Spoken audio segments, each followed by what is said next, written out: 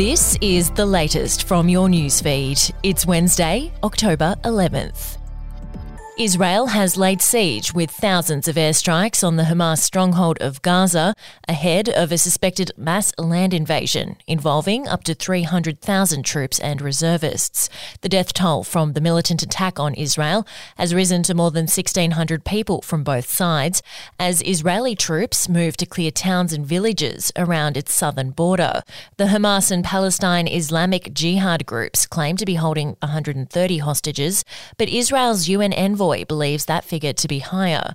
Israeli Prime Minister Benjamin Netanyahu vowed to change the Middle East in retaliation for one of the bloodiest attacks in its history, saying the airstrikes were just the beginning.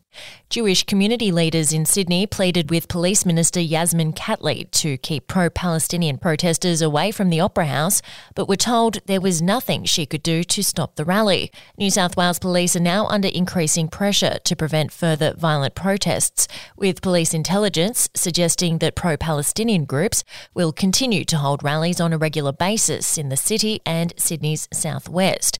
Ahead of another rally planned for Sunday, Premier Chris Minns warned that anyone who broke the law at Monday's protest could expect to be charged. And an early warning system's been introduced for the real people featured in New South Wales high school certificate exams in a bid to better protect poets and authors from online abuse. The New South Wales Educational Standards Authority will offer support for the writers featured in the first English exam today as soon as the Year 12s sit down to take the test. Permission to use their works is only sought after the exams commence to protect its integrity, and HSC students have also been issued a warning against abuse, harassment and trolling of the people featured in their exams. We'll be back after this. News doesn't have to be boring. The Brits have given Prince Harry a new nickname after yet another tell-all interview. Oh God, is it the Ginger Whinger?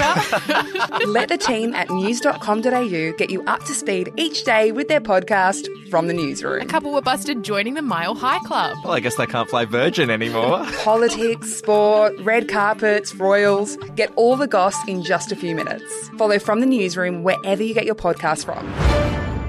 The desperate search for a rental property in South Australia is getting harder for many tenants, with new data revealing it's the toughest market in the country.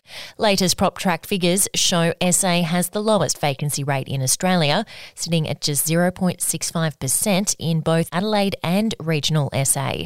This follows data showing Adelaide rents rose nearly 2% in the September quarter and more than 10% in the last 12 months. And this year's Melbourne Cup Parade has been cancelled amid a growing protest movement against the iconic horse race. Victorian Racing Club CEO Steve Rossich all but confirmed on Tuesday that this year's parade was cancelled, but said an event would still happen in the city. Thousands of racing fans flocked to the CBD last year to get a glimpse of the Cup at the parade, but the event was marred by protesters heckling punters, officials and racing identities. And we'll have an update to your newsfeed tomorrow.